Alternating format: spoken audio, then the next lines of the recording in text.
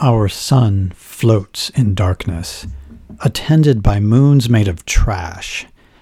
Long ago, when the planets were reshaped by mankind, the detritus of their terraforming operations was fused together into moon-sized spheres by orbital compactors and shoved out toward Sol. Gripped by the gravity of her mass, most of these trash moons have completed their centuries-long funeral march into the nuclear fires of the sun, but several hundred laggards still remain, circling their eventual demise.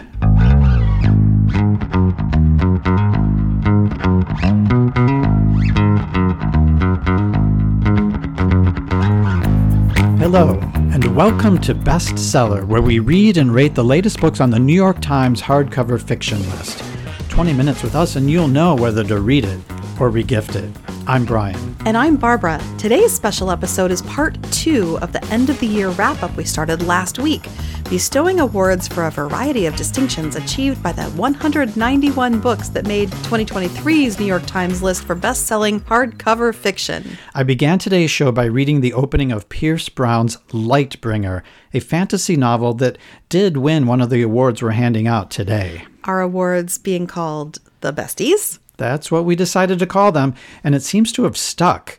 The fan response has been overwhelmingly positive. The fan response being... My cousin Gretchen from Indiana, she really liked it. Recapping last week, we gave out awards for best and worst opening lines. Also, outstanding opening lines in the spirit of Herman Melville's Call Me Ishmael and Edward Bulwer-Lytton's It Was a Dark and Stormy Night. 4 cover design awards, including best and worst covers and cover most likely to be censored. That was fun. Yeah, and we got a nice note back from Danielle Christopher, who designed our second favorite book cover of the year, The Villa by Rachel Hawkins. Did she ask which cover came in first? I think she already knew from listening to the episode. But she appreciated the recognition and said what we talked about was just what she was hoping people would get from looking at the cover. Aww. We also got a note from Janae Frazier, who was designer of our pick for the best cover of the year. Out There Screaming. Out There Screaming. She said it was exciting news and wished us all the best for the new season of the podcast. That's great. I didn't even know that last bit. Yeah. So what besties are we handing out today? We've got the Pink and Blue Awards, which we'll explain when we get to them in a minute. The BuzzBuster Awards for the best and worst social media ratings of the year. Okay. And for the bulk of the show, we'll be counting down the top 10 best-selling books of the year, and then finishing up with our top 3 favorite books, a category we're calling the Bill Murray. The Bill Murray? Yeah. Do you remember years ago he used to do a skit on SNL, Saturday Night Live? Always during the Oscars season, he would come on as a movie critic with a big tote board with all the nominees listed, and he would toss most of them off the board one at a time because he hadn't seen them for one reason or another, until finally, with just 1 or 2 nominees left on the board, he'd make the big announcement. Based on what I've seen, my pick for Best Picture is...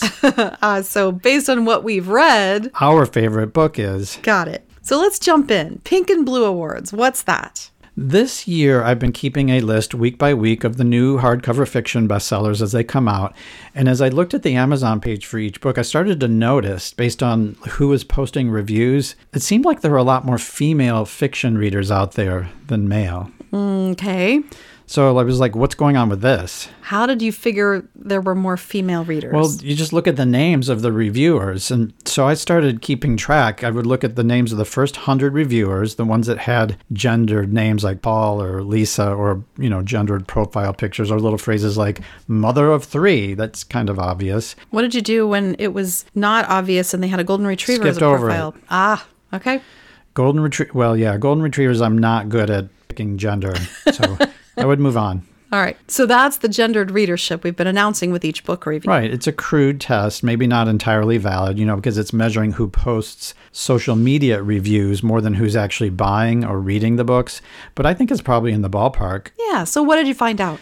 When you look at all the bestsellers from last year and add up the gendered readership for each book, it turns out 79% of hardcover fiction readers last year were female. 79%. Yeah, basically 4 out of 5. Wow. And nothing makes you more happy than this kind of data, right? What do you mean, this kind of data? When you can find out something just by counting Well, and it did looking. surprise me. I mean, I wouldn't think going into it that women liked fiction more than men. Why would you think that? But then when I started looking around, I'm like, well, who is in these book clubs and so on? I thought, okay, maybe there just are more female fiction readers, but it was such a strong result, nearly 80%. I wanted to confirm it. So the next time I went into Barnes & Noble, I sat in their coffee shop and just watched who came over and looked at the books on the new hardcover fiction wall case. So that's not creepy at all? No.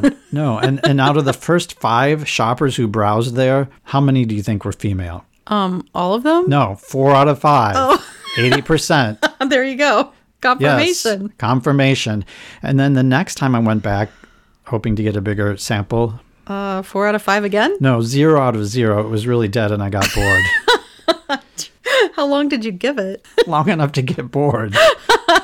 It was dead. So try I again. drank my tea and moved on. So you can try again next time. Yep.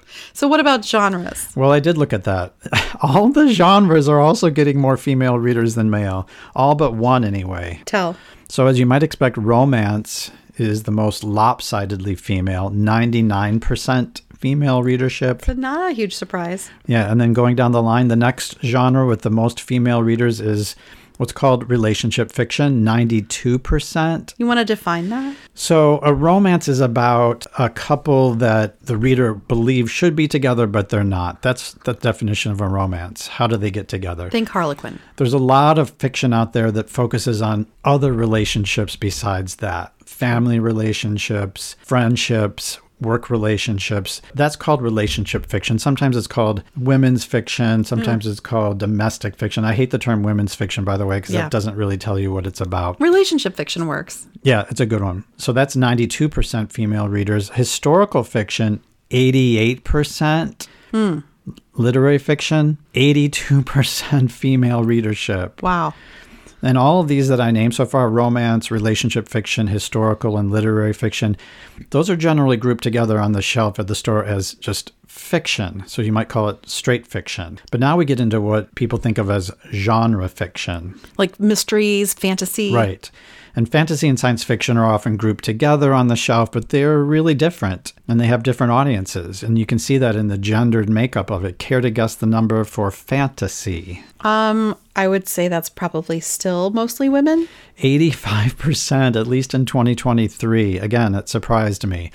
Science fiction, on the other hand, 53% female readers. So almost half and half, just a little bit more than half. Still just a little bit more. So if you think science fiction is just read by men, you're out of date. Still haven't found a genre with more male readers than female. Okay, so let's look at the mysteries. What do you think? I'm not going to look ahead. It's a big genre with lots of bestsellers, lots of subgenres. For our purposes, I thought we should at least split it into 2 that are very different kinds of stories. Crime stories, with a detective or sometimes a criminal as the main character.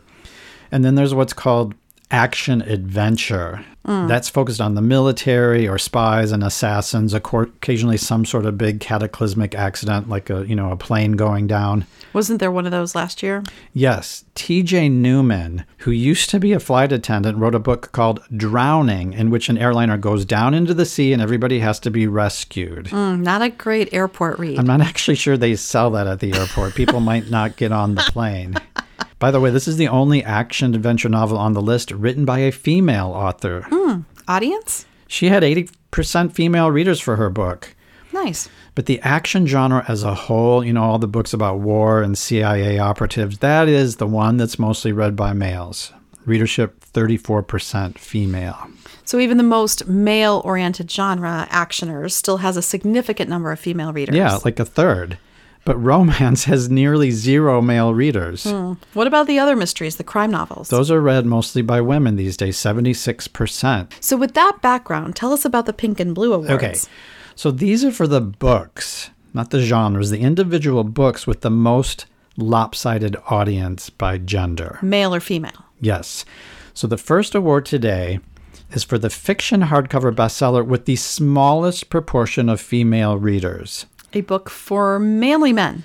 Yeah, I didn't know what to name the award. I thought maybe an icon of manly manhood. And when I searched on that search term, guess what came up? Schwarzenegger? No, bull riding. Oh, no. Yeah, apparently this is the most completely male-dominated profession out there. I didn't know that, but I guess it makes sense. Yeah, so we're naming this the Dalen Swearingen Award after one of the most recent world champion bull riders. Dalen Swearingen, masculine name. Yeah, not only did he win the world bull riding title in 2022, he did it while tearing his groin off. What? Yeah, I'm not making this up. There's a New York Post piece, which is always trustworthy, right? And I'll just read it. A year after tearing his groin clean off at Madison Square Garden, world champion bull rider Dalen Swearingen returned to the world's most famous arena over the weekend, seeking another 24 thrilling seconds atop a ferocious beast. And here's a quote from him. Last year here, I actually tore my groin off my pelvis. The Pifford, New York cowboy told the Post Friday. Groins are like a pretty big injury. Not a lot of people tear them all the way off. Wait. You're not talking about just the loincloth. You're talking about the groin I'm itself. reading it just like you are. How much anatomy goes with the... Okay. Are you still a manly man if you've lost your groin? I didn't even know it could be torn off. But look, if he's back bull riding 1 year after getting his groin torn clean off, then he's an icon of manliness, regardless of the anatomical situation. Fine. Nominees? Okay, in no particular order, the 3 best-selling books with the smallest female readership last year, Only the Dead by Jack Carr. Which we reviewed last year. It's about a former Navy SEAL turned free-range assassin, and here's the blurb. Unfortunately for his enemies, the former SEAL is not concerned with odds.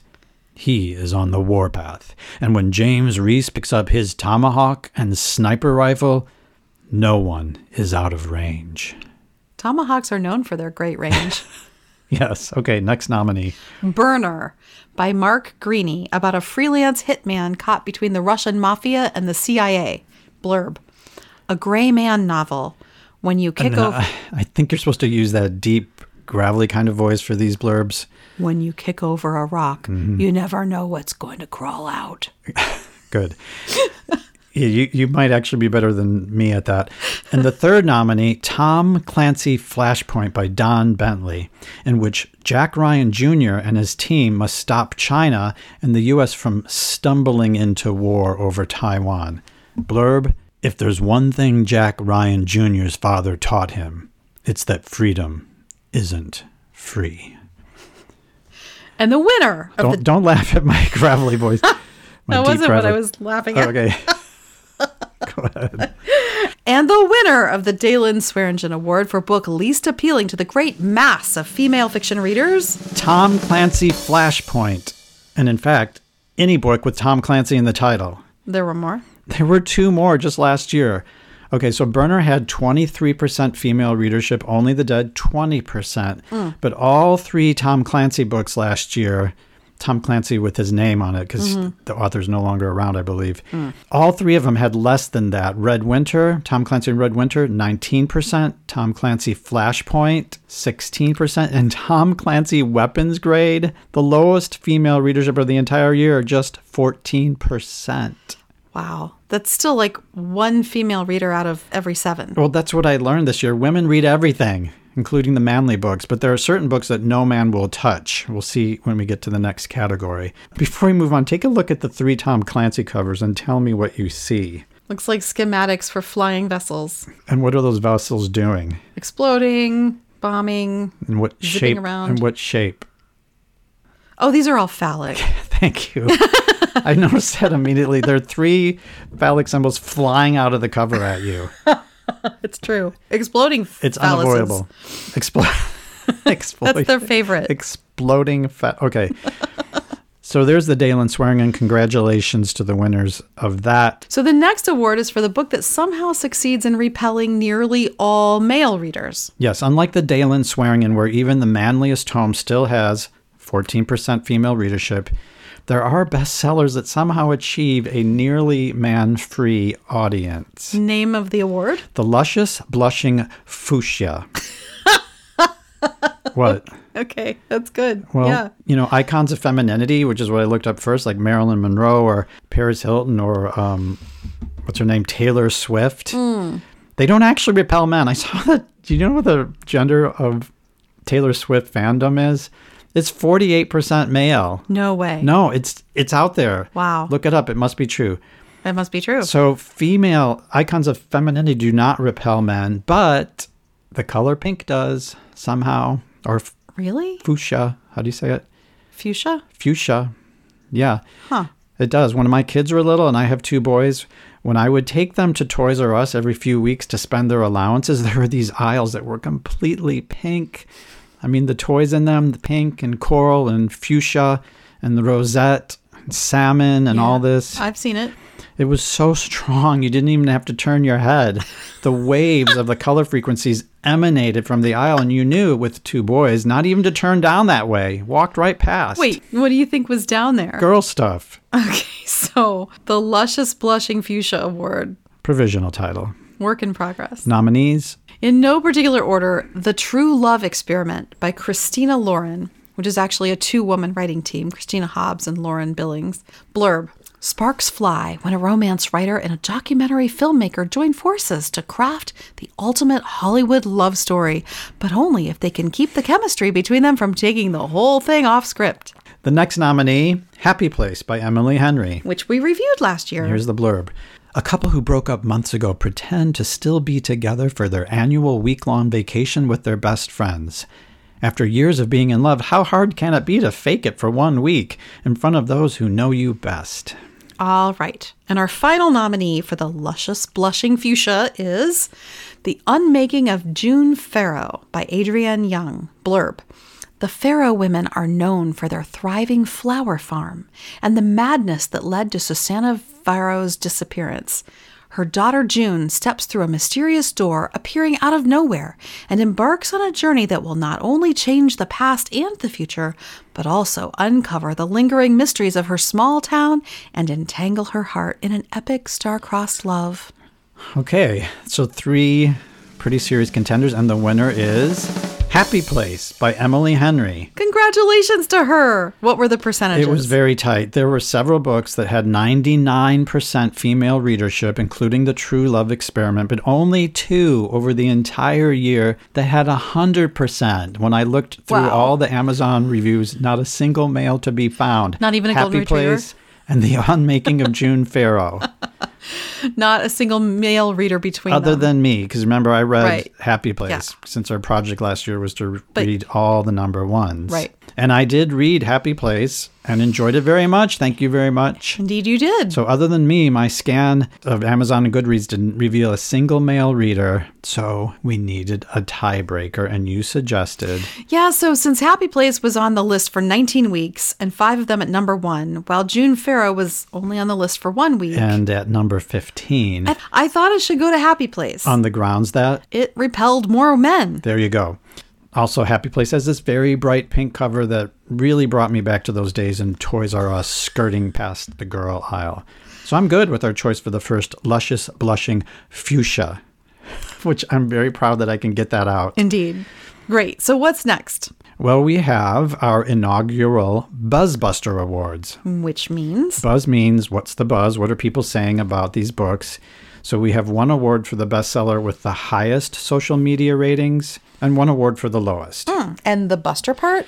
Well, I had mixed feelings about the award. Social media ratings, you know, the stars that you get on Amazon or Goodreads are public information. They're out there. They're easy to find. The averages are compiled and everybody can see them and talk about them. So it's part of the scene. But They're kind of messed up. Anybody can post anything for any reason, and you get some really strange goings on. Did you see last year there was this young author, Kate Corain, who got caught creating fake accounts to post 5-star reviews of her forthcoming debut novel, but also posting 1-star reviews of a whole bunch of other forthcoming debut novels. oh man, which she hadn't read since they're not out yet? Right. You can do that. You can review books before they're out. But it got worse. It turned out all the debut novelists she was trashing were people of color. Oh no. Yeah.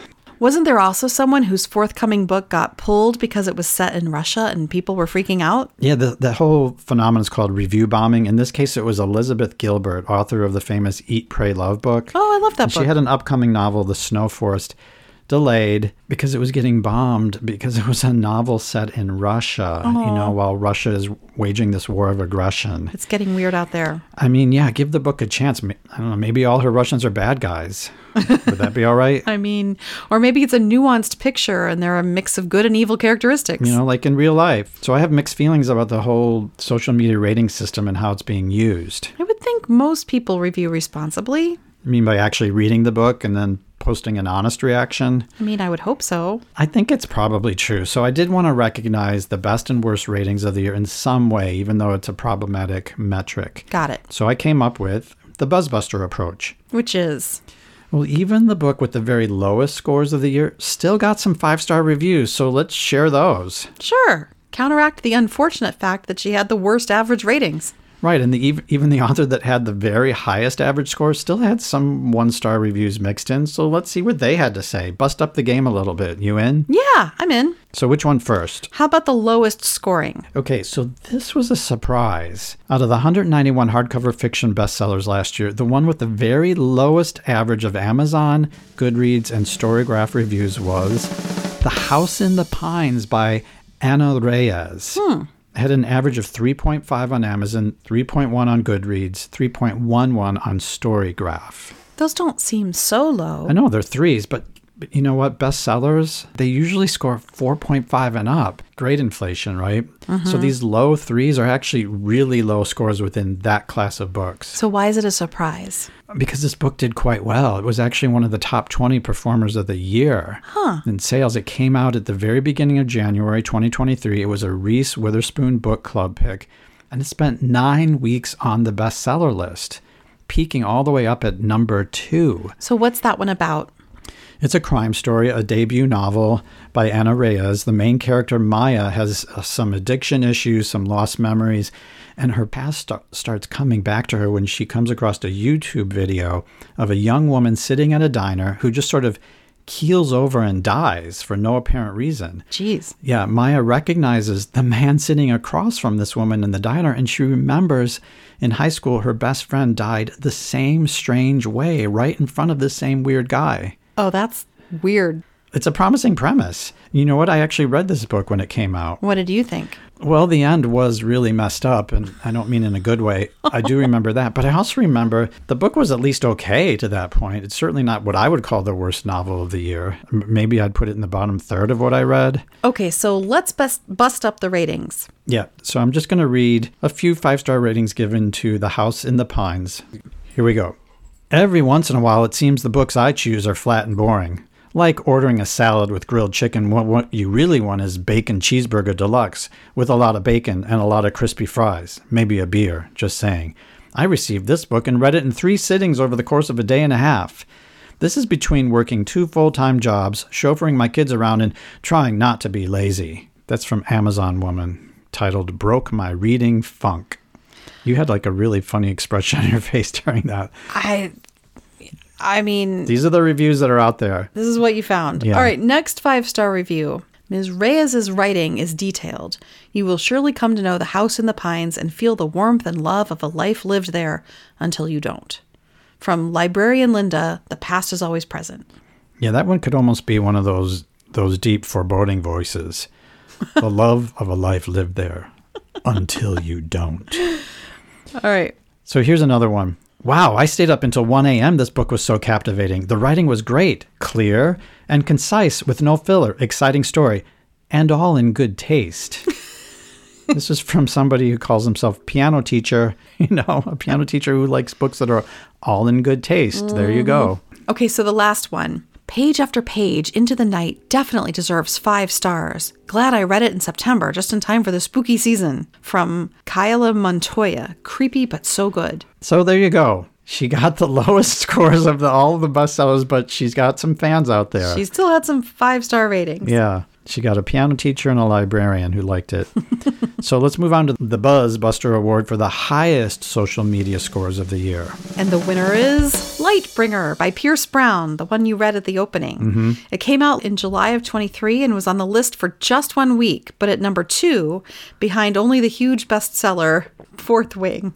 Social media ratings? It's got a 4.9 average on Amazon, 4.8 on Goodreads, 4.72 on Storygraph. Those are huge scores. No one else was even close. Wow. Yeah, and it's not like he only had, like 3 or 4 friends rating it.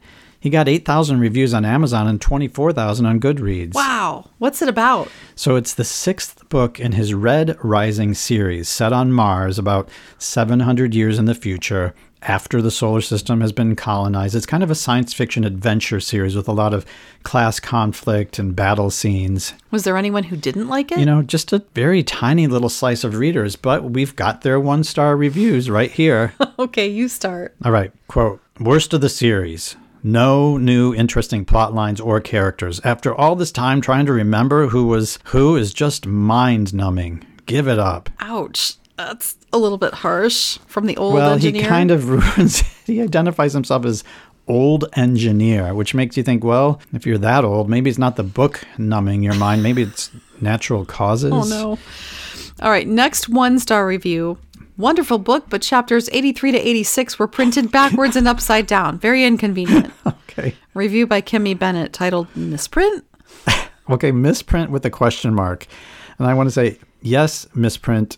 It was. It was not done deliberately by the author to tick you off. Right. All right, here's the next one. Christ on a Cracker Brown cannot seem to end this story, so he keeps blathering on. Oh, short and to the point. Yes, one more. All right, this one's by P.B. Meza. Endless monologuing and boring, milquetoast Nazi Lysander. Not even a good bad guy. The war isn't meant to be won. It's meant to keep the books coming. I want to send the author a bag of flaming poo. Wait, is there such a thing as a milquetoast Nazi? As an attorney, I would recommend not sending the bag of poo. Well, yes, since the reviewer foolishly identified himself by name. All right, so there's our Buzzbuster Awards. House in the Pines by Ana Reyes and Lightbringer by Pierce Brown. Congratulations to both of them. All right, are we ready to move on? Yes, to the main event. The top 10 best-selling books of the year, hardcover fiction category. What are we calling this category? Best sellers. But with a little space between the two words. Best selling. Bestsellers. Bestsellers. Okay. As determined by? Well, look, the New York Times doesn't give us any actual sales numbers. Proprietary. Yes. We don't know how they make their determination. We That's don't know proprietary. anything. They just tell us which books in their estimation sold the most each week. We don't even know how close it was. We don't know whether number 1 had twice as many sales as number 2 or 10 times as many or just a couple more. So it's hard to tell annual sales from that. Right. Pretty much impossible. But there are services like Circana BookScan that compile point-of-sale data for books. They can tell you those numbers, how many copies a given book sold over the course of a year, a month, a week, whatever. So we went with that. No. No? Because?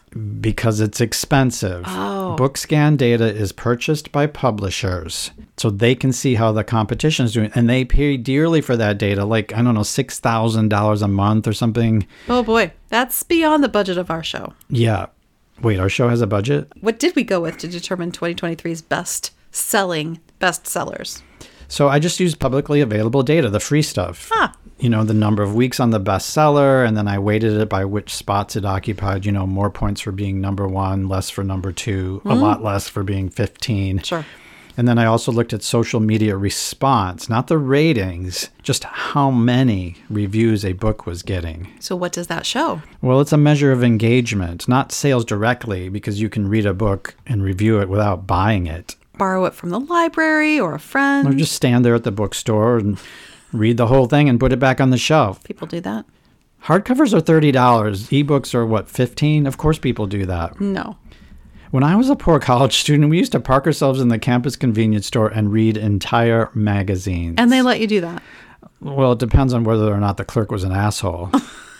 Because the assholes chase you out, but I think we're getting off topic. The point is that other than jerks who review books they haven't read, a small number I would hope, the number of reviews posted can tell you, at least relatively, how many readers a book is getting. So you combined the number of weeks on the list with the number of social media reviews. Yeah, kind of like Dancing with the Stars. Judges' score combined with viewer votes determines the winner. So performance on the bestseller list, the New York Times, combined with social media engagement gives us our top 10. Our show, our rules. Yep. You ready? Yes. So the number 10 bestseller of the year. Tom Lake by Ann Patchett. It was released in August last year, and we reviewed it in September. The story of Laura and her 3 young adult daughters working their Michigan orchard in the time of COVID shutdowns, during which cherry-picking time, Laura's daughters beg for the full, untold story of her involvement with famous actor Peter Duke, back when the two were young actors in a Michigan summer stock production of Our Town. So number 10 for the entire year was Tom Lake. It spent 17 weeks on the New York Times bestseller list in 2023, including 1 week at number 1. And it's been back on the list for 4 weeks already in 2024. Wow. It had 22,000 Amazon reviews and 122,000 Goodreads reviews. Wow. It was a Reese Witherspoon book club pick. The key passage, we'll read one of these for each of the top 10. So this is the key passage from Tom Lake. It's not that I'm unaware of the suffering and the soon-to-be more suffering in the world. It's that I know that suffering exists beside wet grass and a bright blue sky recently scrubbed by rain. The beauty and the suffering are equally true. Our Town taught me that. Yeah, so that's number 10. What about the number 9 bestseller of the year? Mad Honey by Jodi Picoult and Jennifer Finney Boylan. It was released in October of 2022. We didn't review it, but I actually read that book. The story follows the case of 18-year-old Asher Fields, charged with the murder of his girlfriend, Lily.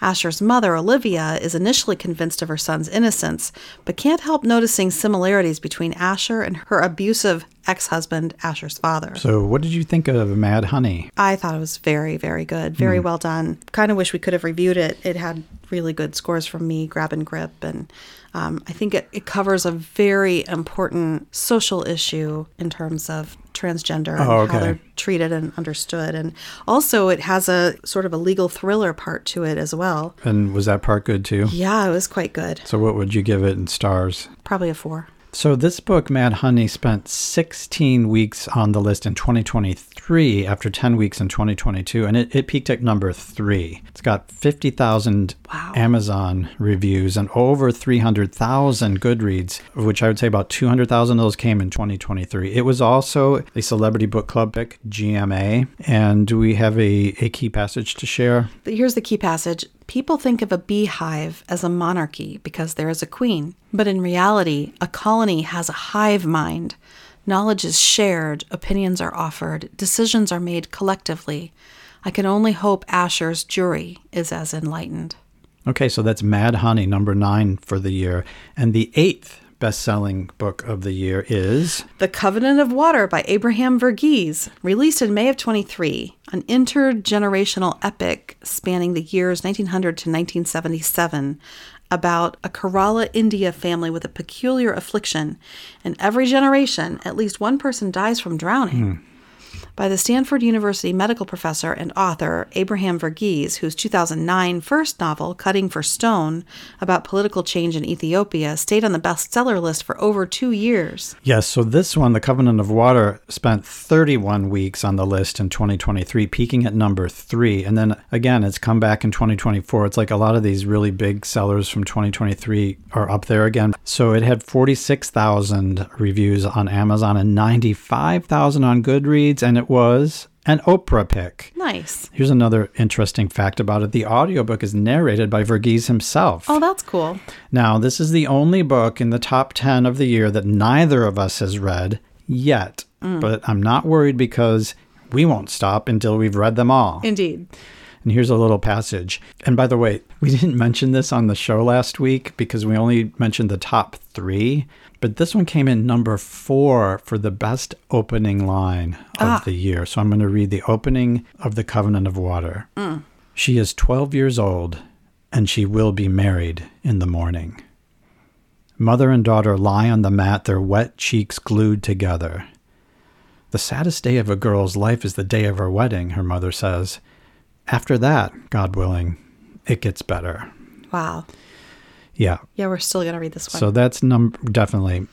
But let's move on. What came in number 7 of the year? Remarkably Bright Creatures by Shelby Van Pelt, released way back in May of 22.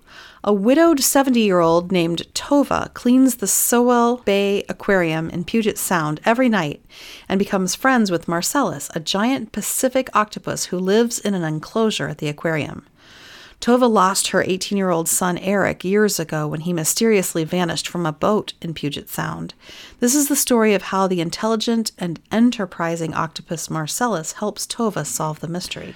Right. So this book had a remarkable journey. It spent 28 weeks on the list in 2023 after just 1 week in 2022. So it was released in May of 2022, spent 1 week on the list, and then disappeared. It kind of bubbled under. It got some buzz at the end of 2023 and just sort of hung around the list all of 2023, but never very high.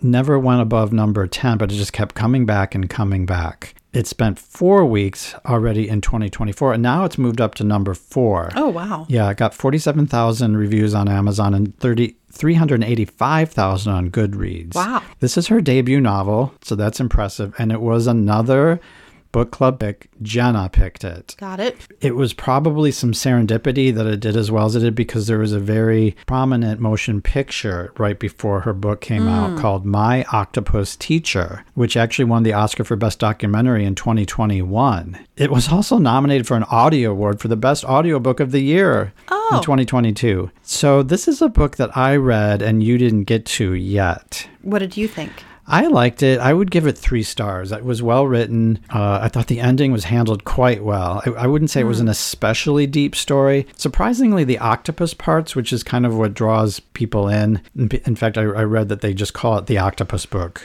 like at the bookstores. The octopus parts, though they start out compelling, they sort of get a little thinner and further spread out as the novel progresses until you realize they're not really that big a part of the story. But here's a key passage. This is in Marcellus's voice.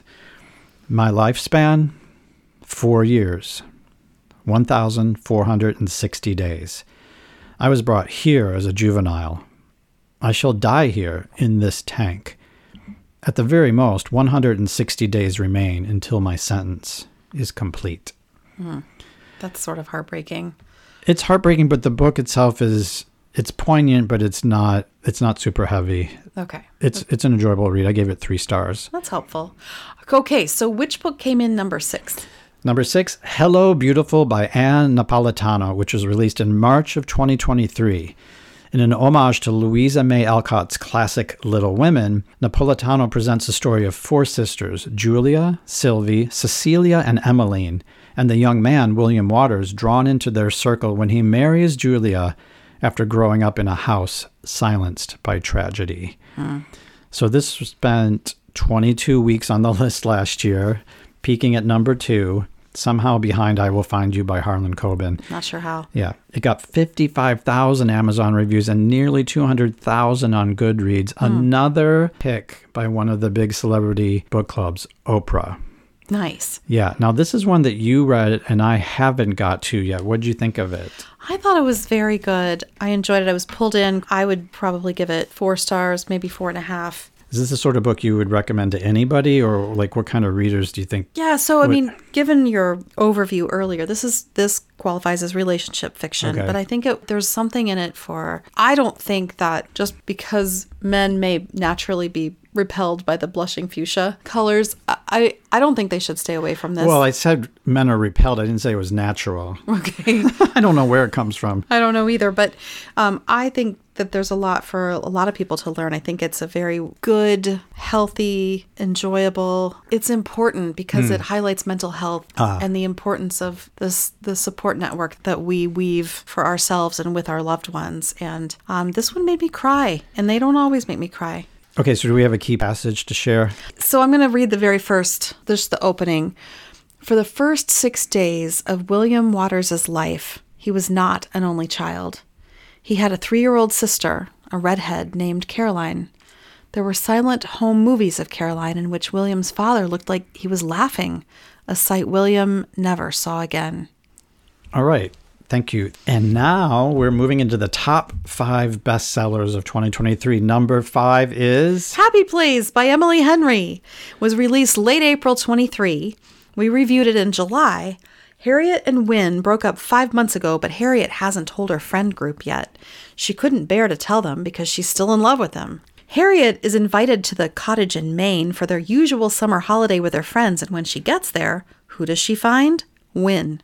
When her best friend Sabrina announces that she and her longtime boyfriend Parth are getting married at the end of the week, Harriet and Wynne agree that in order not to spoil Sabrina's perfect wedding day, they're going to pretend all week that everything is fine between them.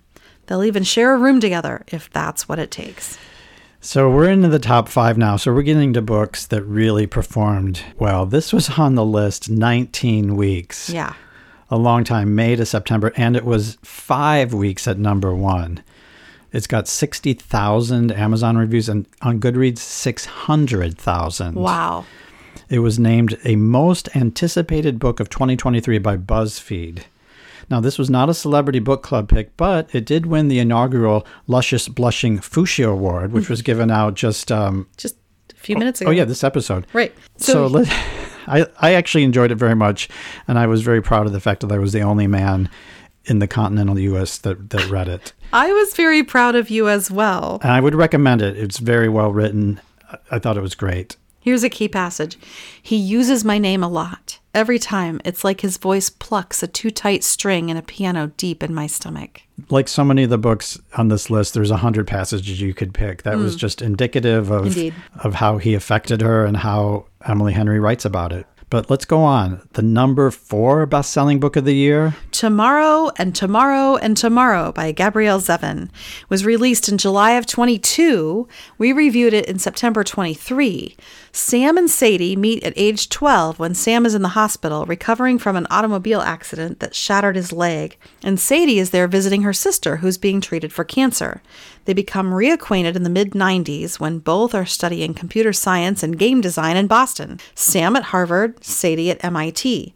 They discover they make a really great video game design team, and the book follows their personal and professional relationship as they design a series of games together, some hits, some flops, and move through periods of closeness and distance in their friendship. Yeah, so this one's been around for a while. As you mentioned, it was released in July of 2022. It spent 51 weeks total on the list, 11 weeks in 2022, 37 weeks in 23, and 3 weeks in 2024. And it peaked at number 2. Wow. Never made number 1. 57,000 Amazon ratings in just the calendar year 2023, and over 500,000 Goodreads reviews in 2023. This was named the Amazon editor's number 1 book of 2022, and it was recognition like that really pushed it onto the bestseller list for so much of 2023. Yes. It also was our pick for the worst cover design of 2022, and the winner of the Herman Melville Award for Outstanding Opening Line in the spirit of Call Me Ishmael. Right. So it actually won 2 awards last week from the Besties. 2 besties. Yeah. So here's a key passage. To allow yourself to play with another person is no small risk. It means allowing yourself to be open, to be exposed, to be hurt. It is the human equivalent of the dog rolling on its back. To play requires trust and love.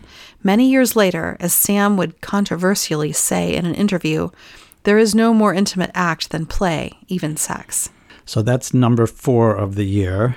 And the number 3 bestseller? Demon Copperhead by Barbara Kingsolver. This was released in October 2022, and we reviewed it in September 23.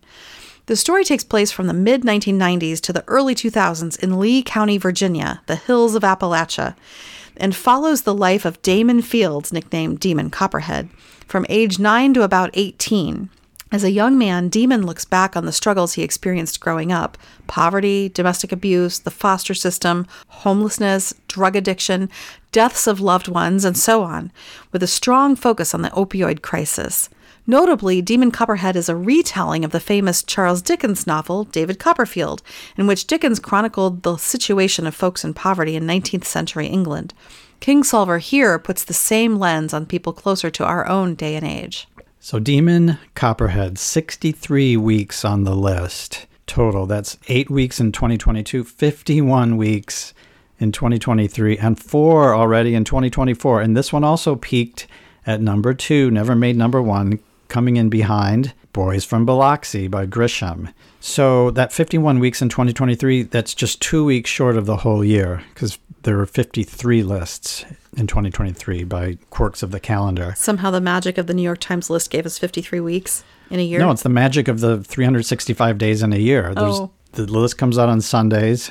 Okay. And there were 53 Sundays. 53 Sundays. There you go. This was also an Oprah pick, and possibly even more notably, it won the Pulitzer Prize. Well, yeah, I would say that's more even more notable. Hey, let's give Oprah her due. Sure, for sure. So it had a lot of things pushing it back onto the list. We reviewed it, we loved it, and I want to share a key passage. Hillbilly is a word everybody knows. I mainly knew it from this one rerun that came on Nick at Night, Beverly Hillbillies, which was this family running around a city wearing ropes for a belt, packing antique rifles, and driving a junk-ass truck. Dead hilarious. Then one time, Maggot's high school cousin, Bonnie, saw us watching it and said we were clueless little turds. She said, be careful who we laughed at. That family was supposedly us. Meaning what? There's not a person here that carries on like that or drives such crap, I assure you. Yeah. Oh, that's a great one. Yeah. And we're almost at the top. Which fiction hardcover came in second for 2023? Fourth Wing by Rebecca Yarros, released in May of 2023. And guess what? Its follow-up at Iron Flame, November of 2023. Two warring countries, Poromil and Navarre, share an island continent called the Continent. At 20 years of age, Violet Sorrengail is now expected to enter Navarre's war college and be trained as a scribe, a healer in the infantry, or as a rider of dragons. Her mother, General Lilith Sorrengail, insists that she become a rider, even though Violet, with her small stature and frailty, doesn't seem like a natural fit. The first volume of this planned 5-part series follows Violet as she maneuvers through the often fatal obstacles the war college sets up to weed out the weak, and as she falls in love or lust with the exquisitely gorgeous Xaden, who happens to be her wing commander and, even more awkwardly, the son of the man reportedly responsible for killing her brother in battle. Fourth Wing and Iron Flame are sitting at numbers 1 and 2 on the list as we speak in 2024 and have been there for 3 weeks. Who knows how long they'll stay, probably a while. Fourth Wing was on the list for 32 weeks in 2023, including 16 weeks at number 1. Fourth Wing has 130,000 Amazon and 900,000 reviews on Goodreads. So here's a key passage. A cadet bolts out of Third Wing. The red dragon on the left opens its vast mouth, revealing teeth as big as I am. Fire erupts along its tongue, then shoots outward in a macabre blaze toward the fleeing cadet. He's a pile of ash on the gravel before he can even make it to the shadow of the keep. Anyone else feel like changing their mind? Xaden shouts. Excellent. Roughly half of you will be dead by this time next summer. So that's the phenomenon that is Fourth Wing that is going to continue dominating the list for quite a while, I expect. But we're talking about 2023. Are you ready for number 1? Are you ready with a dramatic drum roll sound effect? Of course. And the number 1 best-selling bestseller of 2023? Lessons in Chemistry by Bonnie Garmis, released April 2022. Reviewed by us in March of 23. Elizabeth Zott is a very talented research chemist, but it's the 1950s, and her education and career advancement are subject to real and pervasive sexism. She manages all this the best she can while working at the Hastings Research Institute, where she meets Calvin Evans, a world-renowned chemist. They fall in love. Tragedy strikes, and she finds herself a single mother out of work. To make ends meet, she agrees to host an afternoon cooking show at the local television station, which becomes a surprise hit as Elizabeth uses her knowledge of chemistry to concoct amazing dishes and her respect for women to build up the self-esteem and self-awareness of her largely female audience. So if you've been following at all, you know this is not a surprise. Lessons in Chemistry has just been super, super prominent all year. It was on the list so far 88 weeks, okay, 31 weeks in 2022, 53 weeks in 2023, which is not impossible. It's done. It's been done. Every 7 years, there's 53. So every single week of 2023, this book was on the top 15 list. And then the first 4 weeks of 2024, and the book spent 14 weeks at number 1. It's got 150,000 Amazon reviews just in 2023, more than any other book. Wow. And currently sits at over 1 million Goodreads reviews. Wow. About 600,000 of those in 2023. More than any other 2023 book other than Fourth Wing, okay? Also completed the first season of its adapted miniseries on Apple TV. This was her debut novel. Wow. It was a GMA pick, and it also was named Barnes & Noble Book of the Year at the end of 2022, which is when I first noticed it. That probably helped. And that really propelled it back onto the list. I asked the store manager at the time, what's the Barnes & Noble Book of the Year? He said, it's our estimate of a book that anybody can buy as a gift for anybody and feel secure. I remember that. Having read this book, I would not go that far. You wouldn't? No, I don't think everybody would enjoy this book. But everyone should read it. Sure. But he didn't say that. The number one performing book of 2023 is Lessons in Chemistry by Bonnie Garmus. Do you have a little section? Here's the key passage. Whenever you start doubting yourself, Elizabeth said, turning back to the audience, whenever you feel afraid, just remember, courage is the root of change, and change is what we're chemically designed to do. So when you wake up tomorrow, make this pledge. No more holding yourself back. Do not allow your talents to lie dormant, ladies. Design your own future. When you go home today, ask yourself what you will change, and then get started. So congratulations to all the top 10, and especially to Bonnie Garmus with her debut novel, Lessons in Chemistry. Now, before we move on to our favorites of the year, I just want to reflect on the top 10 as a whole. There's some really interesting patterns. Did you notice that 7 of the 10 were celebrity book club picks? 7 out of 10. Wow. It's like you can't be propelled to this level of prominence in sales without some kind of a boost. Unless you ride dragons. Well, that's Fourth Wing, which was not boosted that way. It was boosted through TikTok. Oh, right. Book Talk. A very different way of getting the buzz going. But Indeed. it worked for Fourth Wing, and now Fourth Wing is dominating. But 7 of them were picked by book clubs. And then some of the others, remember Tomorrow and Tomorrow and Tomorrow was named Amazon Book of the Year. That helped propel it onto the list. So you need some kind of boost. All these books are essentially viral phenomena. Yes. There has to be some mechanisms for getting that going. Secondly, 2 of the books were debuts. Okay. That's kind of impressive. Yep. And what about the gender of the authorship? Did you notice? Tell. 9 female authors. Wow. Think about that. Of the top 10 performing books of the year, only 1 male author, that was Verghese. What does that say to you? Well, I guess something about if it's mostly women reading them, maybe it makes sense. Well, look at the genre. Look what the genres represented. Were there any mysteries? No. Any action adventure? I know that Fourth Wing and Iron Flame are fantasy, but there's a lot of action in those. It's only one genre book. All the others, all 9 of the others are either historical, literary fiction, relationship fiction, or the one romance, which is Emily Henry's book. Happy Place. Those are the books that get lumped together as straight fiction. So that's my point. 9 books are fiction. 1 is genre fiction, namely the fantasy novel Fourth Wing. That's very striking. And the industry, the field, is becoming very female dominated. The authors, the readers, the genres. Congratulations to the debut authors for being in the top 10. Yes. Congratulations to all the winners and all the books that were that made it onto the list this year. The last award that we're going to, and probably, in my estimate, the most important, our favorite. Right. Our favorite book of the year. Now, remember what we called this? The Bill Murray Award. Yes, because it's for our favorite book of the year based on what we've read. Based on what we've read. I'm just going to tell you straight out, I didn't read 191 best-selling novels last year. Nope. We still have day jobs. But I did read a lot. Yes, we did. I read every number 1 like we set out to do. That's what we did. And based on what we read, now these are all books that we reviewed, that we did episodes on, so you can get our full reaction, yes, our full discussion, just by going back to those episodes. So we're not going to rehash all that here. We're just going to read them out. So let's start with our number 3 favorite book that we read last year. It was Hellbent by Leigh Bardugo, which we gave it 3.9 stars. Yeah. Did you notice that Hellbent was not in the top 10 I did. best performing books? Yeah. We liked it. Yeah. It was the first book we reviewed. I still have fond memories of it, and I'm kind of looking forward to the next one, although it's not clear that she's going to go on to a next one. I hope there is a next one. I don't read a lot of fantasy, but I enjoyed that fantasy book. So that was our third favorite, just looking at our numbers. And number 2?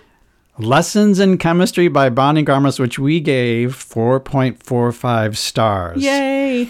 Came in number 1 in terms of performance, number 2 in terms of our favorites. Number 2 for us. So I like that book. I'll read it again someday. Yes. You probably will too, right? Yes. Okay, so here we go. The Bill Murray Award for our favorite book of the year, based on what we've read, is Demon Copperhead by Barbara Kingsolver. We gave it a 4.75 combined score. Yes, and that never made number 1. We read it because we knew it would end up in the top 10. And I'm glad we did. And it was, to me, easily my favorite book that I read last year. I love Bonnie Garmus's Lessons in Chemistry, but I have to say, in the big scheme of things, in 10 or 15 years, which book do you think is going to be remembered? I think it's going to be Demon Copperhead. Well, I think it's going to be both of them. But I think Demon Copperhead is just it's that literary. We gave it our full review. You can listen to that episode. Please do Hear everything we thought about it. It's easy to find. All right. Well, happy Bill Murray Award to all 3 of you. So, congratulations to all the award winners, and thank you, all of you, for joining us. We'll see you next week when we review Let Us Descend by Jessamine Ward, our 2023 pick for Best Opening Line. Until then, keep dreaming, keep flying, keep laughing, keep crying, and don't stop until you've read them all.